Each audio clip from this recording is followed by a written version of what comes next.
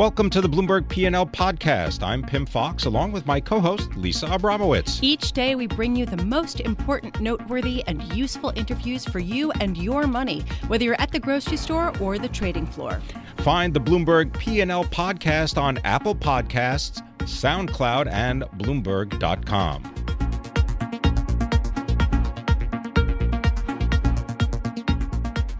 We are broadcasting from Witham's 5th Annual Global Summit in New York City, and the keynote speaker had a focus that really hit home with me: how to fail less. He joins us now to tell me how I can fail less. Simon Nynens is Chief Executive Officer and Chairman of Wayside Technology Group in Eatontown, New Jersey. He joins us here at the Renaissance Hotel on 35th Street in New York City. Simon, how can I fail less?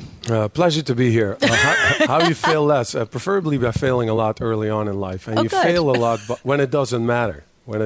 So you should practice a lot, fail a lot, and get better every single time. Usually when you have a first activity, you're not that good at it. So tell me the time that you failed early that you think is sort of a linchpin for your success. Well, we looked at it. I came to this acquisition. I worked for an auditing firm, and they hired me. Ernst & Young. Ernst & Young. I used to work for Ernst & Young, and they bought this company. And I said, you don't have a treasury company. You don't have a holding company.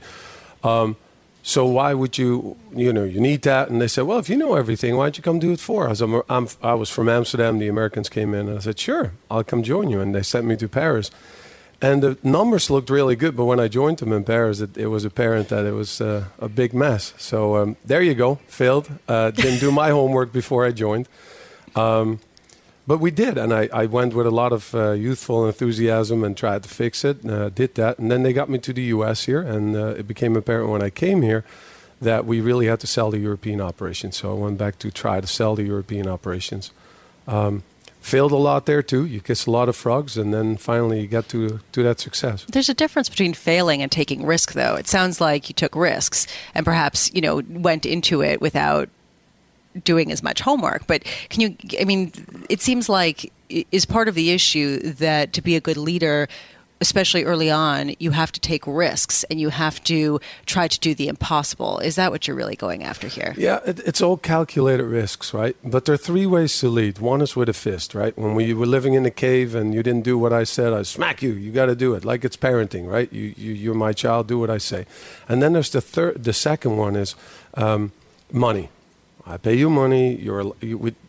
Management tends to overthink people are coin-operated machines.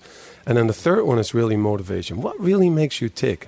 Why are you choosing your profession, or what really drives you in your life? And I've noticed that as soon as you focus on the third one, yes, you can fail. They're calculated risks, but you love what you do, and you do it for the right reason. So that's basically what I want to talk about. How do you implement that in your business in Wayside?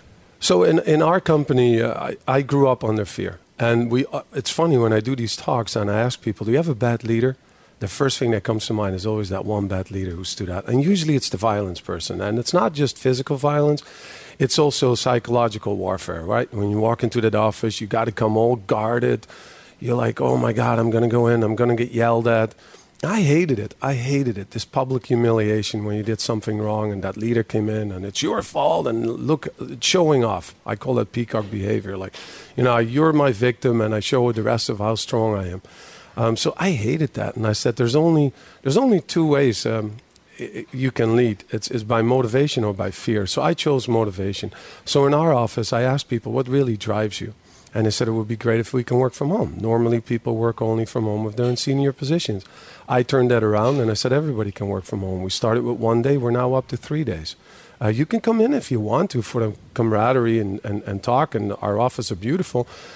People like in silence. People like to be loud. We had them next to each other. Didn't work out well. So now we have half our office. Nobody has a desk anymore. I don't have a desk. Half the people can work in the loud side. Half the people work in what we call the cockpit. It's a quiet zone, and you don't talk. People like to work at cubicles. People like to work in private offices. People like to work in a collaboration room. So build all of it. Don't force people in cubicles, but also don't force them in this open room or in private offices. Do what they want.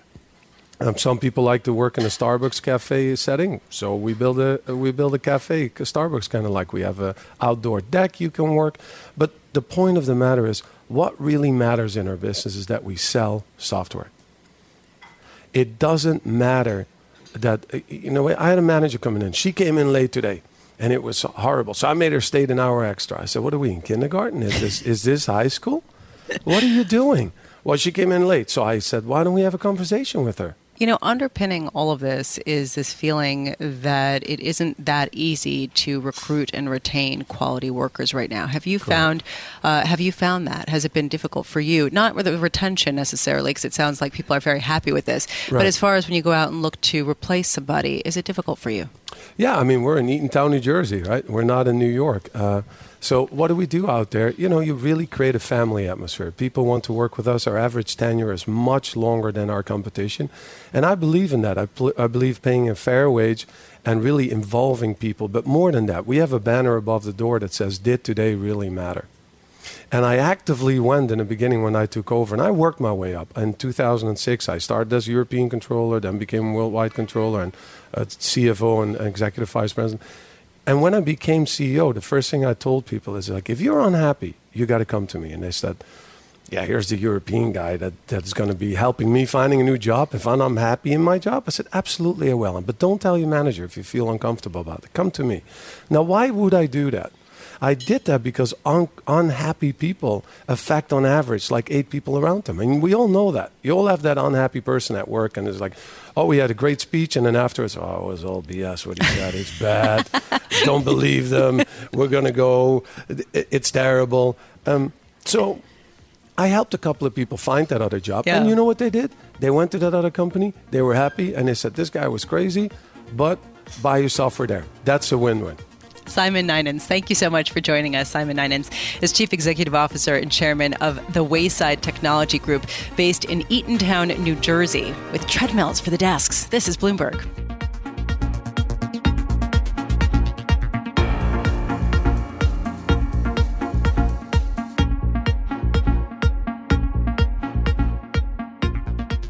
Right now, we are going to take a look at the October jobs report. Ward McCarthy joins us now.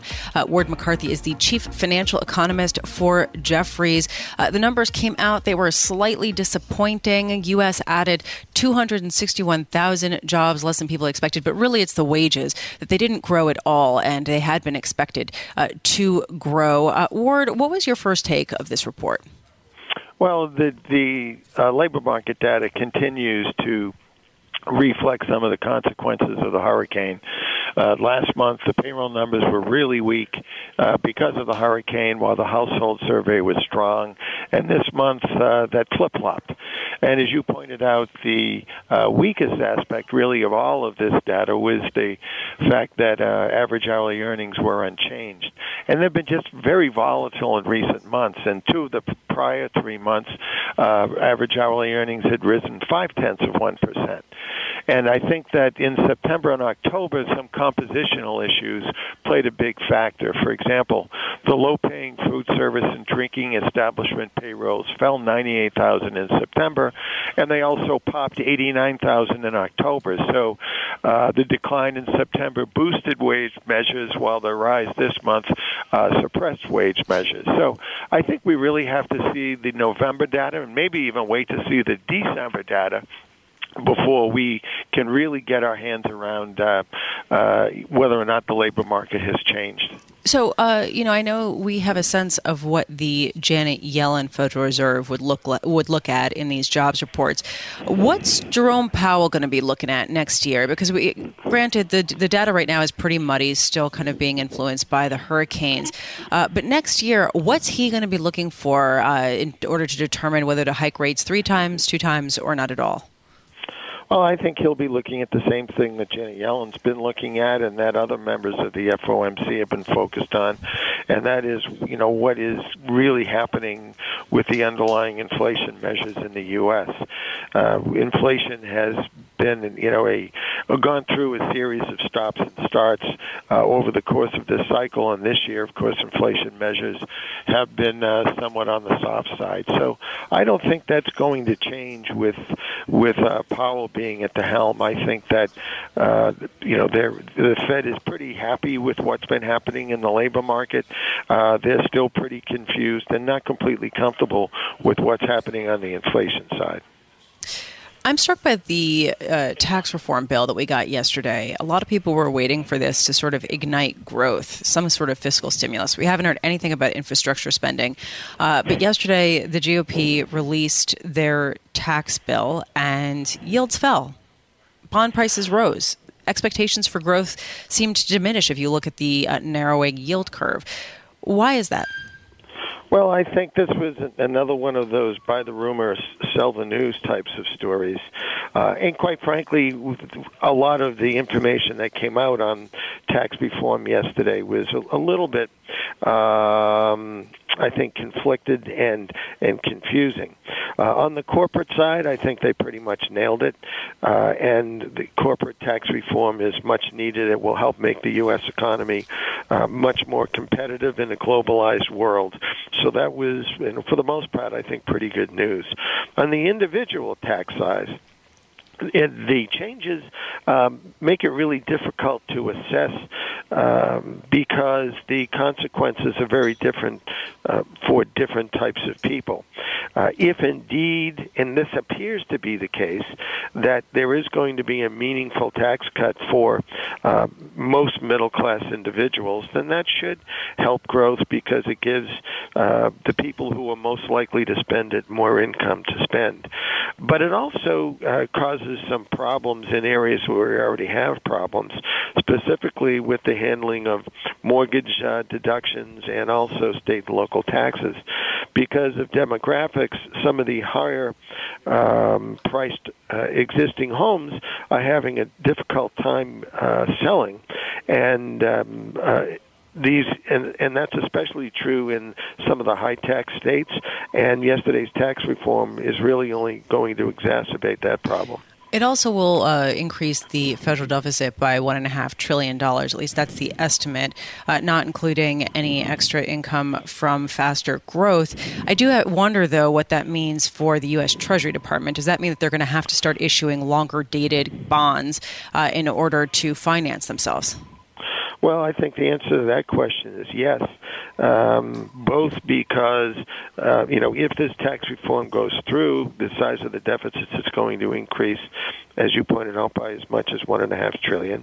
But in addition, the Fed has started to shrink its balance sheet, and the Treasury securities that it rolls off its balance sheet does have to be financed by the Treasury. So it's not going to be a 2017 event, but yes, in 2018 and beyond, we are going to see the Treasury issue more longer-term debt simply because the government seems intent upon digging itself into a deeper fiscal hole. Well, what's your sense about what that'll do to yields? I mean, I would guess that as the deficit deepens and the U.S. sells more debt, that would mean that borrowing costs go up. I mean, that's the logic, especially if the Federal Reserve is also unwinding its balance sheet. How could that not play out that way? Well, I tend to agree with you, and I think that is how it will play out. But it's a very slow-moving process. With the Fed beginning to shrink its balance sheet, it's the beginning of the end of the control that central bank balance sheets have over the bond market, and that's the normalization process. And as the normalization process persists, that should cause rates to, move somewhat higher over a period of time. And that's both from the balance sheet and the Fed and other central banks raising short-term rates as well. And all of this is a natural process of the U.S. economy showing strength and resilience, many years now since or after the financial crisis. So I'm just curious, because as I listen to you, it all makes sense, and I'm nodding in agreement. I'm thinking, all right, they're unwinding their balance sheets. The U.S. is going deeper into deficit. It should lead to higher yields. And yet the logic that seemed to guide markets in the past seems to be missing these days. The Fed is actually raising rates. Do you think this time is different? Well, I'm not sure what you mean by is this time different. Well, that yields will actually rise. Well, yeah, I think that, this time I wouldn't say is different. I think that what's happening is we're returning to a normal cycle. It's been the last 9 years that have been different, and they've been different because of the use of central bank balance sheets to influence the financial markets. And as this central bank balance sheet influence over the financial markets is gradually eroded, then the financial markets will return towards normal, and that will give us more normal cyclical behavior, both for interest rates and the stock market. How high can 10-year yields go before they send the U.S. economy into another recession? Well, I think that you need to see interest rates substantially higher from where they are now to cause the U.S. economy to go into recession. And I think short-term rates would have to be as much as 300 basis points higher than this. The 10-year yield, probably somewhere around 200 basis points higher. So in other words, if 10-year yields were about a little over 4%, that would be enough to send the U.S. into a recession? Well, not necessarily, but that's yield levels of that magnitude. Yeah. I think would be cause for yellow flags anyway.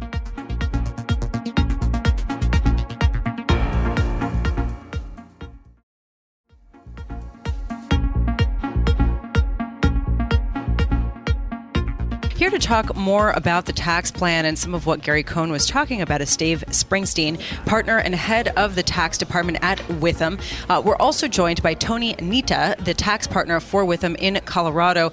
Dave, I want to start with you. One thing that Gary Cohn said was that people do not buy a house based on the deduction that they get from their taxes with respect to their interest payments. Is that true?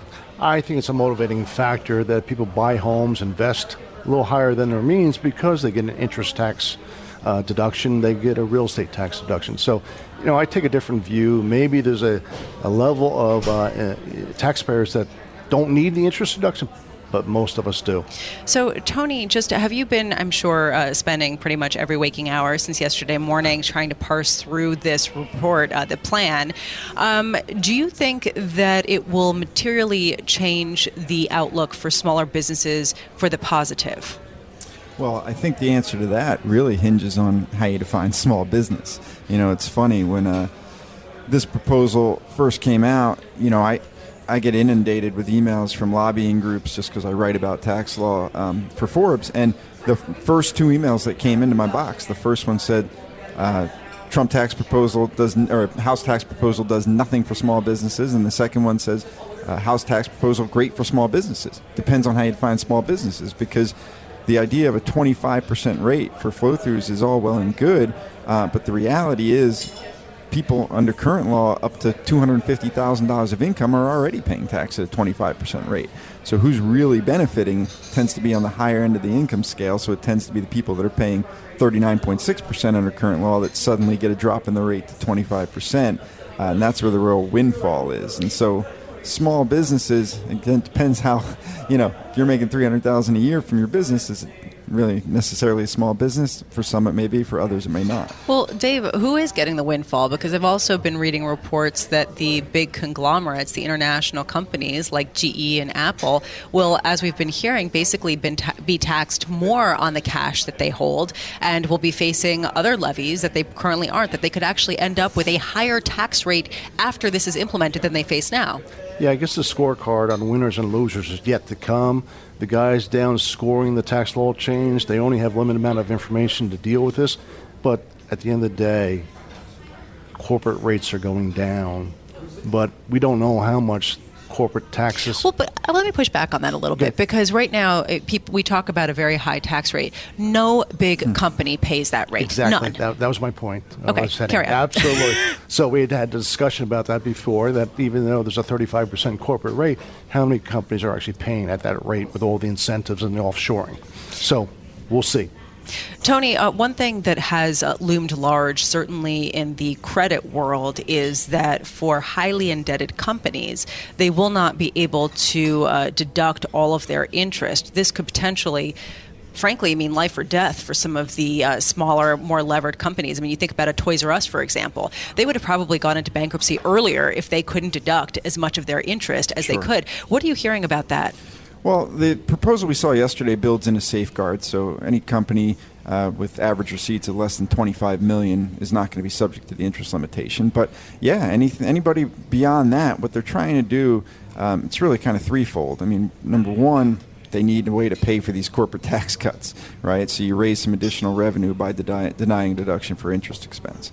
Number two, you're trying to shift the dependency on debt away and have more infusion of capital rather than loans into corporations. And then three, you're simplifying the tax law a bit because you no longer have incentive to set up a foreign affiliate, loan money to the U.S., and then strip earnings out by paying interest to a tax-indifferent country. And so they're going to move forward with this. At least that's what they're saying at this point. It was certainly in the proposal yesterday. And again, it's a key part of paying for these huge corporate tax rate reductions, because the rate reduction alone from 35% to 20% is a $1.8 trillion tax cut over 10 years. And the maximum size of all of these cuts, business, individual, foreign, what have you, can only top out at $1.5 trillion. So you got to come up with pay-fors.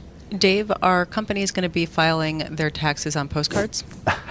I doubt it. I mean, what about individuals? There may be a few that will go the postcard route, but right now we have a lot of those anyway.